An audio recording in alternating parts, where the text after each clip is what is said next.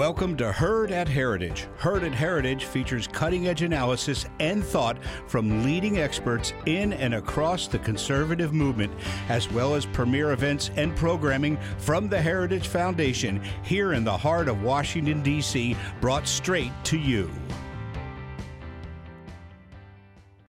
Thank you for listening to this Heritage Foundation event. Every day, the Heritage Foundation holds important events with respected and influential leaders and policy experts on today's most important issues. Our events are part of our mission to formulate and promote conservative public policies based on the principles of free enterprise, limited government, individual freedom, traditional American values, and strong national defense. We hope you enjoy the program. First of all, I'm Tim Chapman. I'm the Executive Director of Heritage Action. We're the sister organization of the Heritage Foundation. We do lobbying and advocacy on Capitol Hill and work with grassroots Americans across this country, many of whom I'm excited to announce will be engaged in this effort in the coming weeks and have been engaged.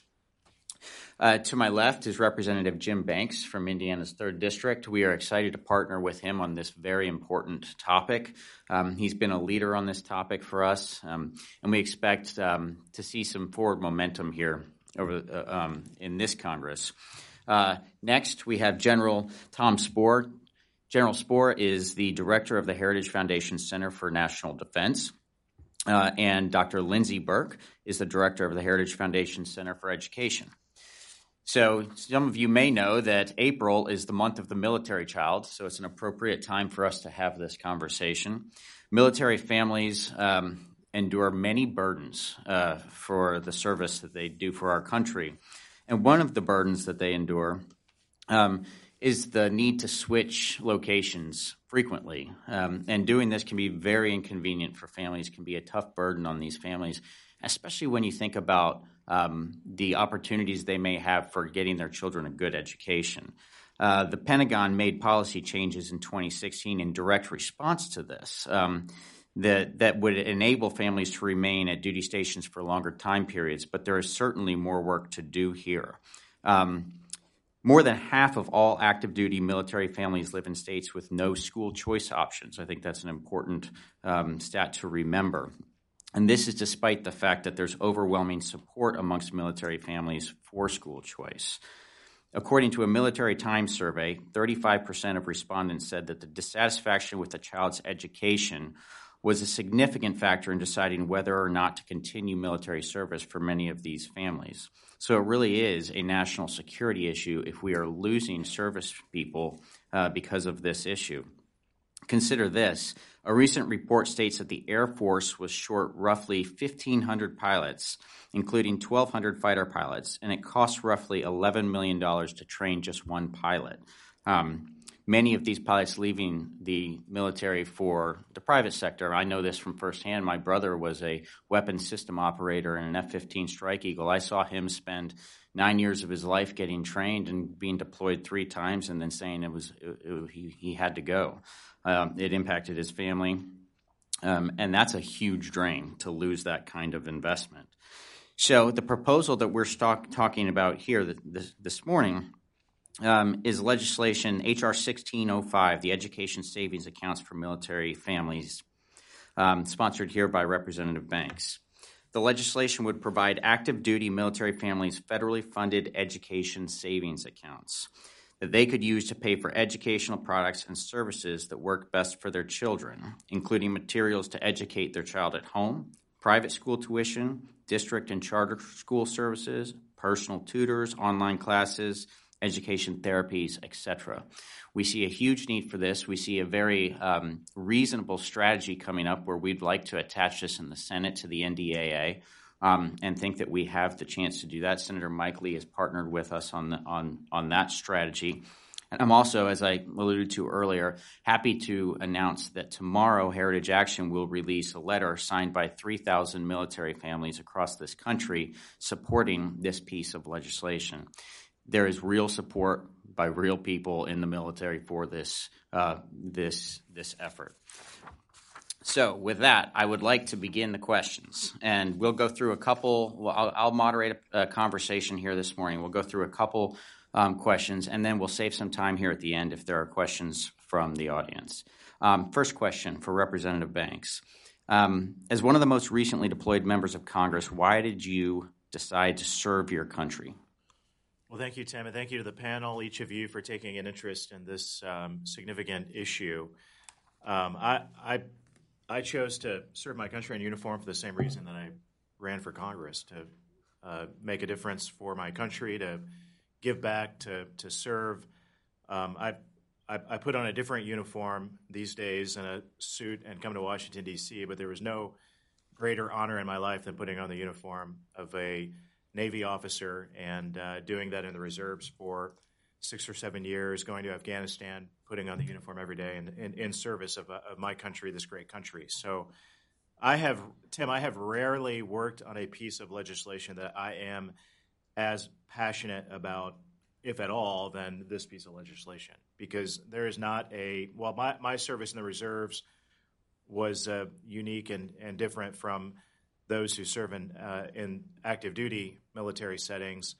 There is not a military family who I've ever spoken with who was in the service for any number of years at all who hadn't dealt with this issue, moving from one duty station to another duty station to another duty station, and being faced with tough choices about the education of their children. I serve on the House Armed Services Committee today. I travel the world and meet with our troops, and this issue is a readiness issue that affects our military families, puts unnecessary stress on our families in the military, because parents are faced with the choice of whether or not they accept the next assignment and take their kids to a subpar school that is not as good as the school that they are enrolled in at the moment, either that choice or to get out of the military altogether. That's what makes it fundamentally a readiness issue. But more important than that, this is about right and wrong. Okay, this is about giving our men and women in uniform, our nation's heroes. This is about giving their families the best educational choices that this country can possibly give them. And that's why I'm so passionate about education savings accounts for military families, this legislation. I look forward to talking a lot more with you about lessons that I've learned over the past couple of years of carrying this bill, lessons I've learned from our opposition, how we've retailored the bill from the last version to this version, and the strategy moving forward. So I'll quit rambling with that. I think that's great, and I'll come back to you on that because I think that's important. General Spohr, maybe expand a little bit on this issue of readiness and retention, and how you see this particular piece of legislation kind of fixing that problem. Yeah, so right now, today, it's a tough recruiting environment for the United States military, and part of that has to do with the U.S. unemployment rate, which is at historic lows, as you know. 3.8% unemployment, very low for our country, and there's always been a direct correlation between that and how difficult it is to recruit enough people for the military. But that isn't all that's making things difficult.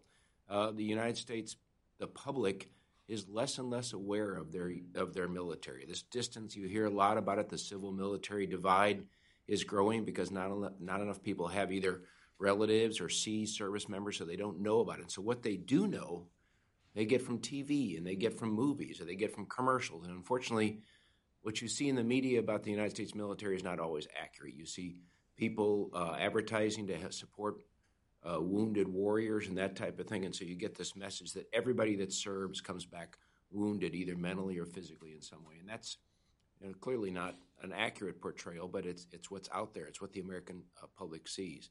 And then there's a third dimension, and that is because of growing health problems and other challenges, less and less of America's youth is able to serve. Only 71% of youth aged 17 to 24 are actually even qualified to join the United States military. All those things are combining to make it a very difficult recruiting environment for the United States military. Last year, in 2018, 3 of the 4 services made their recruiting goals. The Army did not. The Army set, admittedly, a very high recruiting goal to recruit 76,000, but they fell short and only were able to recruit 70,000. So they fell about 6,500 short. Now, they say that's because they are they were inept, that they didn't use social media correctly, that they didn't go to the right cities. You know, they have typically focused on the high payoff places like Texas and Florida, and so now they're re-engaging, trying to get to places like Boston and Philadelphia. There's a reason we have not done well in those because people are not propensed usually to serve, don't desire to serve there. So I think they may get more success in 2019, but I think, at least in my opinion, we're on the cusp of some very difficult recruiting years for the U.S. military. And so this 2018 bump that the Army had, I don't think it's just a 2018 problem. I think it's a long-term problem for the United States military. And you can look at other Western countries, Japan, South Korea, Norway.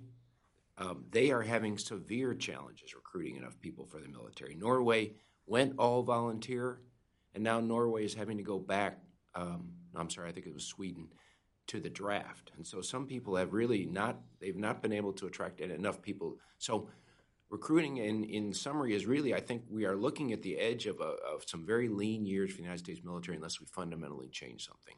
Retention, the ability to keep people in the military service that are in there now, is pretty good right now. But Tim mentioned some problems. So pilots in the Air Force, pilots in the Army, probably pilots in the Navy that I'm not aware of, they are leaving for commercial opportunities. And so retention, by and large, is pretty good, but there are isolated pockets where the military is having trouble keeping people. So I think I'll leave it there. Thank you.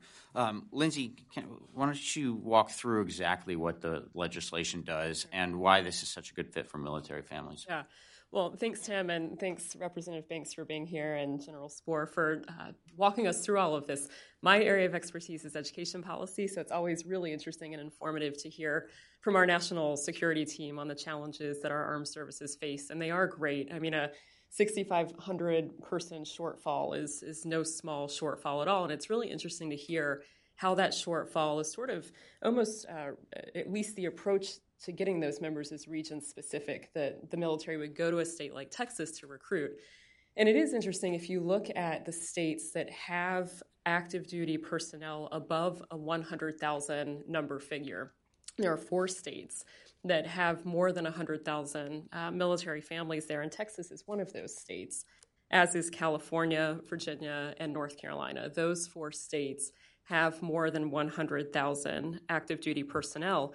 And so if you look at those states and then you contrast that with the education policy challenges and just the landscape of educational opportunity in those states, the issues become pretty clear. And so I wonder if that nexus in Texas has a lot to do with the lack of educational options that are there. If you look at Texas, just 28% of 8th graders in Texas can read proficiently. 28% of 8th graders. Same situation in California. They're actually 1 percentage point higher. 29% of 8th graders in California can read proficiently. You get a little better rate in places like Virginia and North Carolina, where it's over a third there. But overall, if we look at the educational outcomes in these states, they're pretty dire. And Tim correctly drew our attention to the fact that if you look across the country, half of all military families live in states with 0 school choice options at all. And it's such a contrast if you think about that relative to how education choice is really progressing in the states. We now have 29 states and DC and Puerto Rico that operate 65 private school choice programs today. So that could be something like an education savings account, which is this approach that we'll talk about. Could be a voucher option, a tax credit scholarship option. And so we're seeing wonderful choice expansion in the states, but the federal government is the only entity that can provide to military families education choice that is actually portable across state lines, which is where this proposal comes into play. So this proposal is innovative and critically needed. This is something that would provide an education savings account of about $6,000 to eligible active duty military families. So an eligible student would receive an ESA, an education savings account of $6,000, and that money could then be used to pay for any education-related service, product, or provider of choice. So as Representative Banks alluded to a minute ago, that could be private school tuition, it could be online learning.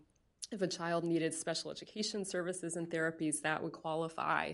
It could be charter school courses and even individual public school courses. And one of the most notable facets of an ESA is that unused funds can be rolled over from year to year. This is just an incredible innovation, even within the school choice space. It enables parents to be really targeted and intentional about how they're spending their child's share of education funding. So to have an option that is that flexible, that is portable across state lines, and that innovative is exactly the type of approach that, and by the way, is consistent with the U.S. military's overall goals of improving competition in the sector. So a really smart approach that would go a long ways in improving hopefully both recruitment and retention efforts. Wonderful. I want to just highlight something that was kind of a subtext to what Lindsay was saying. She talked about this being a great approach for a federal action on the issue of school choice. We've been working a lot with the administration, who we disagree with on whether or not there should be a federal school choice or federal tax credit for school choice. They want to do something federally on this issue because they are right that this issue is a powerful issue and it's an important issue for Republicans to be leading on. There's no doubt about it. We think that this is a good way to do it. That this could, if you have the desire to do something federally on school choice, there's a very appropriate way to do it, and it's when we're talking about this issue. So there's a little subtext there. Representative Banks, you talked about lessons learned. I'd be interested. I think a lot of people here would be interested in because you've been doing this now for a few years, and so you've been able to interact with your colleagues. Maybe cross the aisle some, talk to some Democrats. Where are kind of the fault lines in the conference right now, and then the fault lines? Are there any opportunities to make inroads with Democrat support here? Well, I hope so. I haven't given up yet, at least. But let me go back to the very beginning in 2017 when we first introduced the first iteration of the Military Families Education Savings Account legislation. We funded it using impact aid dollars, and we received a great deal of resistance from lawmakers who come from districts who receive a fair amount of impact aid dollars that fund area public schools that offset as offsets to area public schools in those districts. So Tim, I was a brand new freshman congressman at the time. So imagine my surprise when I met many of my colleagues who I considered conservative colleagues, but they were howling about this piece of legislation because at that point it was receiving a lot of attention because of the great work of you guys and others. At that point we had 77 co-sponsors of that first version of the bill. But on both the Education Committee and the Armed Services Committee, which I serve on both of those committees, a number of my colleagues were against that legislation. Now, here's what I learned. The impact aid dollar funded schools have their own lobbying entities that are funded by, guess what? Your impact aid dollars, your tax dollars. Yep. They go to fund these different entities that are set up to support the status quo and to protect the impact aid dollars. So that became a very difficult hill to climb politically and in the Congress to use impact aid funding. It was the number one complaint that we got about the bill. In fact, when Secretary DeVos came before the House Education Committee, and I had the first opportunity I had to question her, that was her. She was at that point. She, on behalf of the administration, opposed our legislation because of, in her explanation, because of the impact aid aspect of the bill. But she did commit at the time to help us come up with a version of the bill that she could support, and that's what led to the version with Dr. Burke and others that we worked on. That where we are today, we've reintroduced the bill, but without using impact aid dollars to fund the education savings accounts. So currently, we have 40 co-sponsors. You're right. You talked about the Senate potentially including this in the NDAA. I serve on the House Armed Services Committee, and that's a strategy that we have as well on the House side.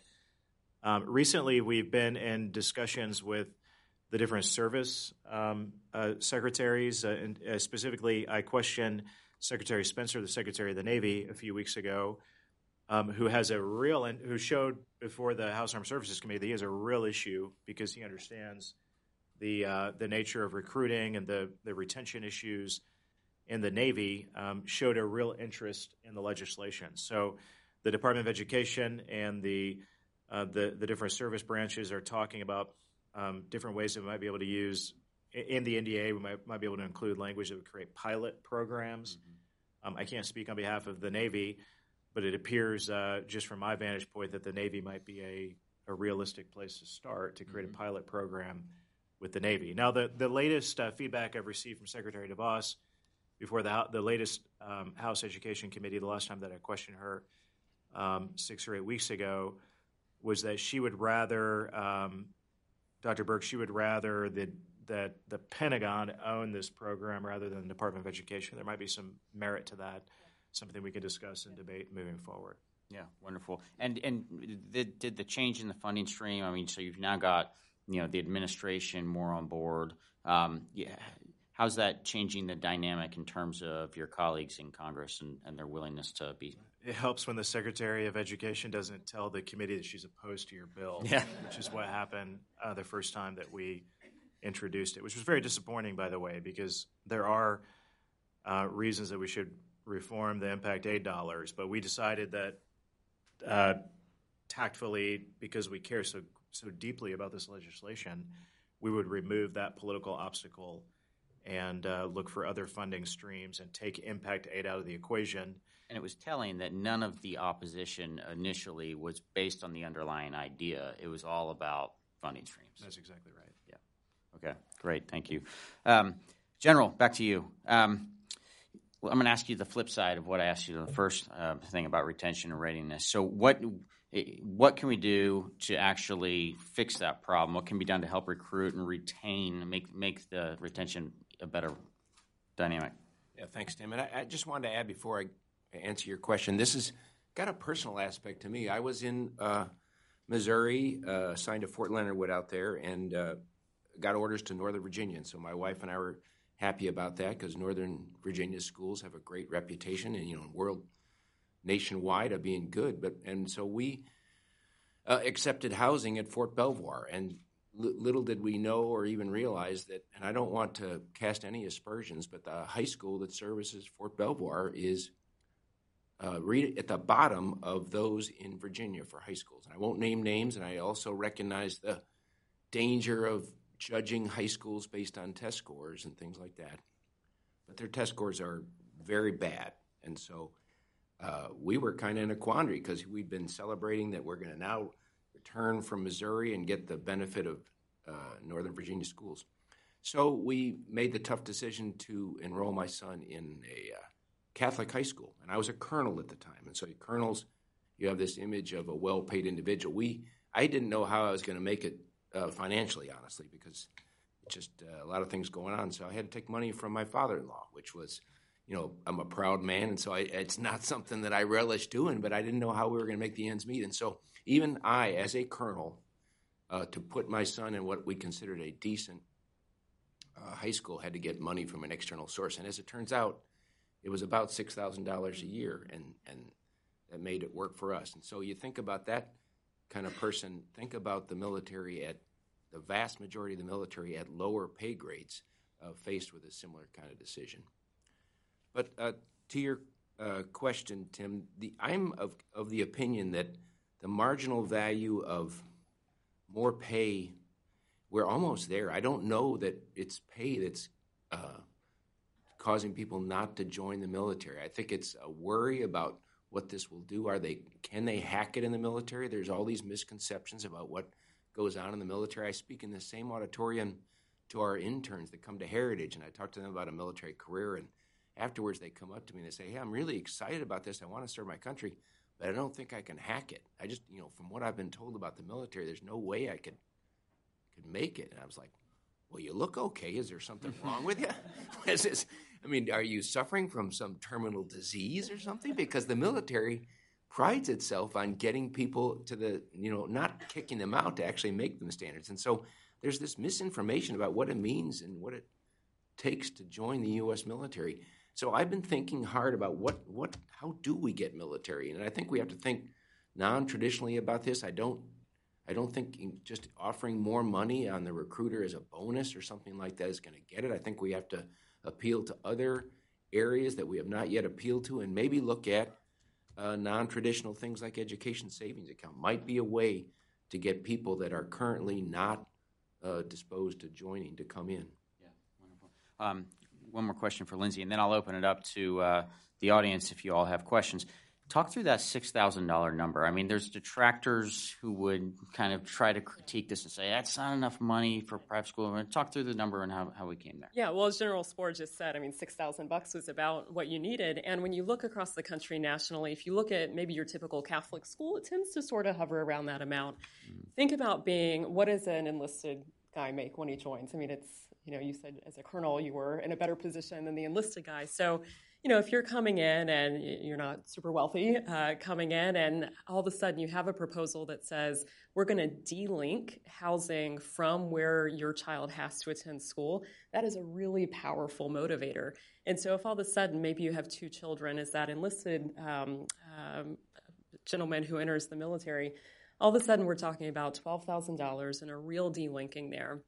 And for someone who is maybe middle income, that amount of money, even if it doesn't cover your total tuition, can make the difference for you to be able to afford tuition. So that's, I think, just a general way to think about when you're hearing various school choice proposals across the country. That's something that comes up quite frequently. Is it actually enough to cover full tuition? It might be, it might not be in a lot of cases, but it can make the difference. And just a couple of other things that I wanted to bring up. When we talk about military families moving, they move frequently. If you're like me and this isn't something that you're steeped in, you might not realize how frequently they move. We did a survey with EdChoice, formerly the Friedman Foundation, 2 years ago. It's a nationally representative survey. And we found in that survey that 40% of military families have enrolled their oldest child in at least 4 schools. I mean, that's a lot of moves for any family. 44% of those military families had taken on a new job to support their child's K-12 education versus 21% of the civilian population. And 1/3 of military families in our survey had taken out a loan to finance their child's K-12 education versus 11% of the civilian population. That really blew my mind that families were taking out loans for their child's K-12 schooling. So military families are making sacrifices. We all know this, that the civilian population does not, but that extends to their education options as well. And the last thing I would say on that, and just you heard it here first, we have an update to the survey coming out in a couple of months, so really excited to re-release that.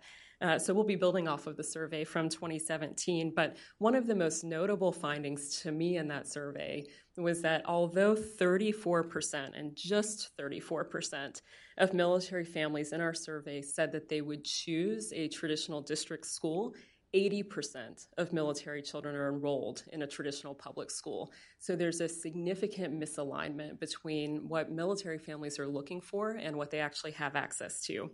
And I guess one last thing I would say from that survey is that we actually tested this specific proposal. And we asked our respondents, again, nationally representative survey of active duty military families, whether or not they would support a proposal at the federal level to provide education savings accounts to active duty families. And written just that way, 72% of respondents supported that. We only had 15% in opposition to it. So it's something that while we might hear these special interest groups in D.C. Howl and cry about this proposal, military families, it is a kitchen table issue for them, and it is something that they support strongly. Yeah, wonderful. If you have a question, feel free to raise your hand. I'll go through and call on you. And we have a microphone right here, so right here is a question. Hi, John Grady, Naval Institute. Question on the sea services, I'll come to that. And then the other thing is 30 to 40% of the military live on base. And when you take out the singles, meaning the unmarried with no children, that number drops even lower. So most of them are living in the community. Mm-hmm. Are there particular problems that you have seen in these survey results, including the Military Times ones, related to the sea services, because they have a different rotation policy than the Army and certainly different than the Air Force?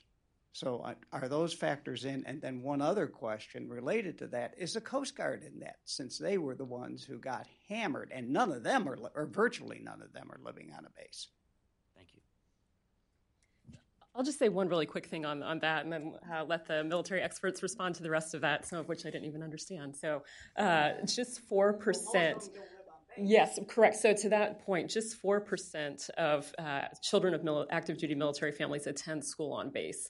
So 96% attend a school around base. 80% of those attend a district public school. So this proposal is geared toward those 96% of families who do not have a child who attends school on base. I think you hit the nail on the head. This is why Secretary Spencer acknowledged before the House Armed Services Committee when I questioned him that this is an issue that he's thought deeply about, that's affected too many sailors and their families in the Navy, and something that, I mean, he talked about his business background. This seems like his business, not political background, so this seemed like a common sense approach to take care of a major problem that he faces every day as Secretary of the Navy. He specifically talked about the inconsistent educational options that exist for families in his service, and encouraged us to keep marching down this path. I don't think I have anything to add. I'm not aware. I mean, I guess the sea services sometimes have the ability to stay longer at an installation while they're serving. Sorry? The families do. Yes. The sailor and the Marine. Yes. Yeah, that's what I mean. And so they may have a better opportunity to better situate themselves in terms of school choices wherever they are, but I don't think that's hugely significant, honestly. Other questions? I have one in the meantime, and maybe Lindsay, you can take the lead on this. Kind of what are the leading edge kind of attacks on this piece of legislation that we're getting, and kind of talk through the rebuttal to some of them. Yeah, so I think a lot of the attack is not dissimilar to the attacks we heard with the impact aid funding. Mm-hmm. And, you know, impact aid funding, it is a unique funding source. It exists to provide additional federal funding to areas where there is a displaced local property tax base because there's a federal presence, whether that's military or even something like a national park. So there are some unique financing aspects. Our response to that has always been, it really doesn't matter, right? Whatever public funding we provide to a student, military or otherwise, that funding should be provided to the family, full stop. Whatever that family then wants to use that funding for to provide the best education possible for their child, they should be able to access. So this whole idea of separating the financing of education from the delivery of services would extend to any revenue source, federal, state, local, whatever it might be. And so there's that's the continued line of attack that I think we'll hear no matter what moving forward, that what will happen to traditional public schools in the wake of any education choice proposal. And, this is something that you hear from many opponents of education choice, but we should be far less concerned about the physical school building and far more concerned about actual education of the public. And this gets back to the old Milton Friedman argument, right? Yes, publicly financed education, but that does not mean that education has to be delivered through government schooling. And so what this proposal does is it gets us to that point where we are actually separating the financing from the delivery. And one of the things that I like to point out on that, and if you've ever heard me talk about education choice, you've probably heard me say this, but there was a great chart that Milton Friedman put out decades ago that talked about the 4 ways that you can spend money on anything. And education savings accounts are a really good example of this. So he said, you can spend your own money on yourself, you can spend your own money on somebody else, you can spend somebody else's money on yourself, or you can spend somebody else's money on somebody else. This is how public schools spend money. They spend somebody else's money, taxpayer dollars, your taxpayer dollars, on somebody else's children. So there's no incentive there to align services and products in a way that meets the needs of children and is a good value. This proposal and education savings accounts broadly get us much closer to that first example. It's much more like spending your own money, and it is your own money, on your own children. And so all of the incentives are aligned correctly, increasing value and ensuring that you have access to whatever option is the best fit for your child. And at the end of the day, that's what it's all about. It's a process of fit that a family should direct, not some bureaucrat who has never met a child and doesn't know her name. Wonderful. Not to mention, having served in the Armed Services Committee, faced with the daunting rising cost of retention and recruitment, I mean, this solves a fiscal issue as well. If we can better retain and prepare our troops, take away these stresses from their lives, and that 50% of a little bit less than 50% of military families that either think strongly or altogether get out of the service because of poor educational options for their kids, and we can keep those service members in the military, that will save us a tremendous amount of money in the long term. Yeah. Let me just add one more thing. And again, I always go local with me, and now I live in Alexandria. In our high school there, T.C. Williams, remember the Titans, has got a huge capacity problem. They have way more students than their physical plant can currently hold. So they're going through these agonizing decisions about should we build a new high school or how do we do this?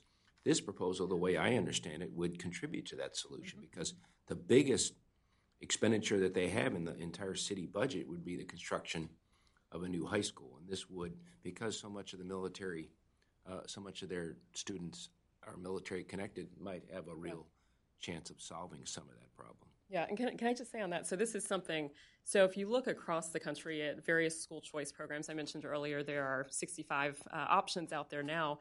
Often that's exactly what you see. It's not that there's a mass exodus from the district system. If the district's meeting the needs of families well, there will be no mass exodus.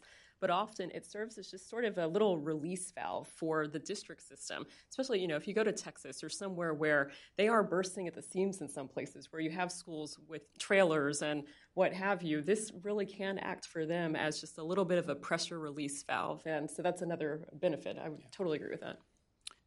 Congressman, walk through the kind of legislative terrain that we see ourselves in right now. I mean, obviously, we're in the minority in the House, but there are still things, that we're doing together to push this. And what strategically do you think we could hope for in the near term, and how would that unfold? Well, currently we have 40 co-sponsors. Compare that to 77 last time around, and I'm pleased with that because we're just getting started. Mm-hmm. So one way that you can help is to help us put pressure on members who are inclined to support an initiative like this and ask them to co-sponsor the bill. That first and foremost. That does a lot for us. That brings more attention to the issue. Once we pass the 77 co-sponsor mark, we can champion this initiative and say we're doing better than we did last time. And I think that could happen, hopefully, in the first half of this year. So, secondly, we have the NDAA coming up and the Armed Services Committee. And because the House Democrat agenda isn't exactly robust, we're wasting a lot of time these days not doing a whole lot of anything. There will be very few bills that move through the process. Even altogether moving through the process, you'll see very few legislative items move through the House and the Senate. But the NDAA is one vehicle that will, without a shadow of a doubt, actually go through the process and be signed by the president. So that is one vehicle where I can offer an amendment, or Senator Sass or others on the Senate side, you mentioned Senator Lee, can offer an amendment in the Senate and require a vote for an initiative like this. So that's our dual track. While I'm not naive enough to believe that Speaker Pelosi will put this bill in its entirety on the floor for a vote. We could force an amendment vote on the NDAA for either a pilot or for a more well-rounded version of what we've introduced. And we'll be working with you on that for certain at Heritage Action. I misspoke earlier and said Mike Lee was the lead.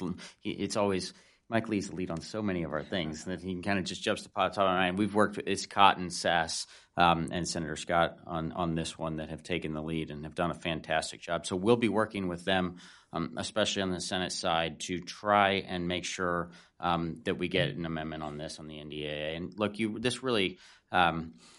this is the kind of thing. The NDAA gets so big, and if you could get it on the bill in committee, you could see a way that it could potentially survive a conference. I mean, I'm not saying it's going to be easy. We're definitely going uphill here, but we'll be working with you to that end. If there are no other questions, I have one or two more before we conclude. And Lindsay, maybe you take the lead on this. Describe the consensus that's being built in the policy community around this. Who are our allies? And so talk about a coalition.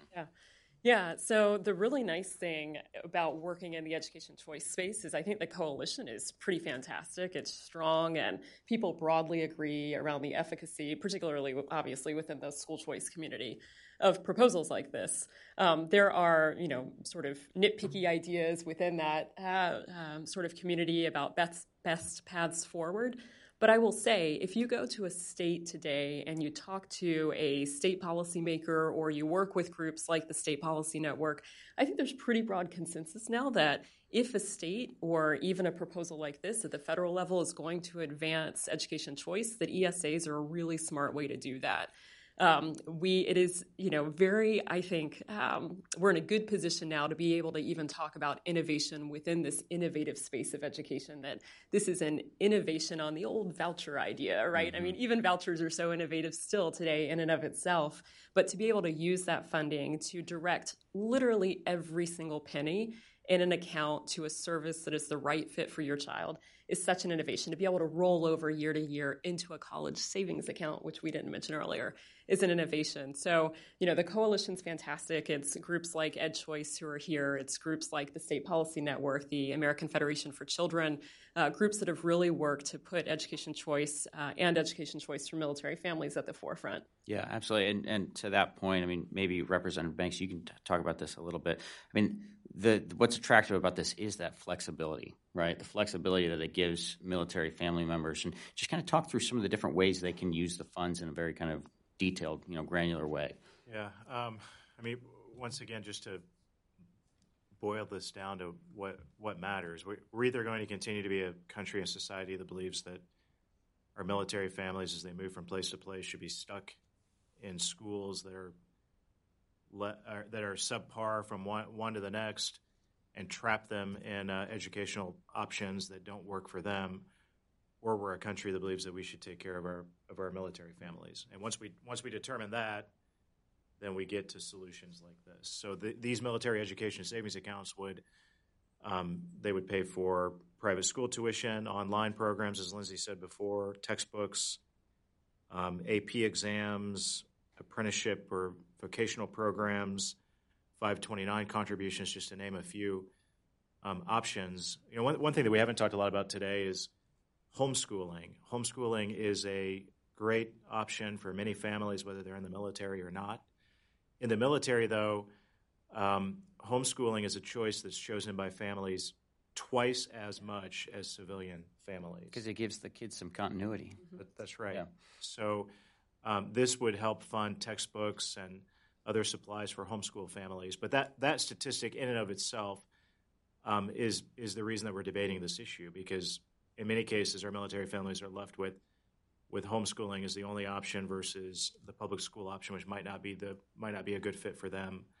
And legislation like this helps offset some of the costs involved with that, if not allowing them to choose a different choice altogether. And Tim, can I just put one other point on that? So we, a few years ago now, went out to Arizona to visit a family who was using an ESA. So Arizona was the first state to ever do an education savings account option. There are now 6 states that have them in place. And it was great because we went to a home of a mother who had a young boy. He was probably 7 or 8 at the time, and was on the autism spectrum and needed some special attention. She had actually moved her family from Minnesota to Arizona because the only way to get him services in Minnesota was to engage in this litigious sort of debate with the school district, which was not ideal. So she moves to Arizona because they had an education savings account option in place. And it was just amazing to see it in action. So we go over to film the family, and a private tutor comes over to their home and his name was EJ, gives EJ a lesson in, I think it was math that day, and exactly what he needed. EJ, she comes in, he runs up, hugs her. He had this great relationship with his private tutor that his mother had chosen. The lesson wraps up. The mom pulls out her education savings account debit card, swipes it on the tutor's iPhone, pays the tutor directly for that perfectly aligned service that child needed. I mean, that's the type of innovation that we need to really foster educational excellence throughout the country and really serve our armed services as well as they serve us. Absolutely. Wonderful. All right. Well, we need to get the congressman back for votes on the Hill, but please thank me in joining our panelists, and thank you all for coming.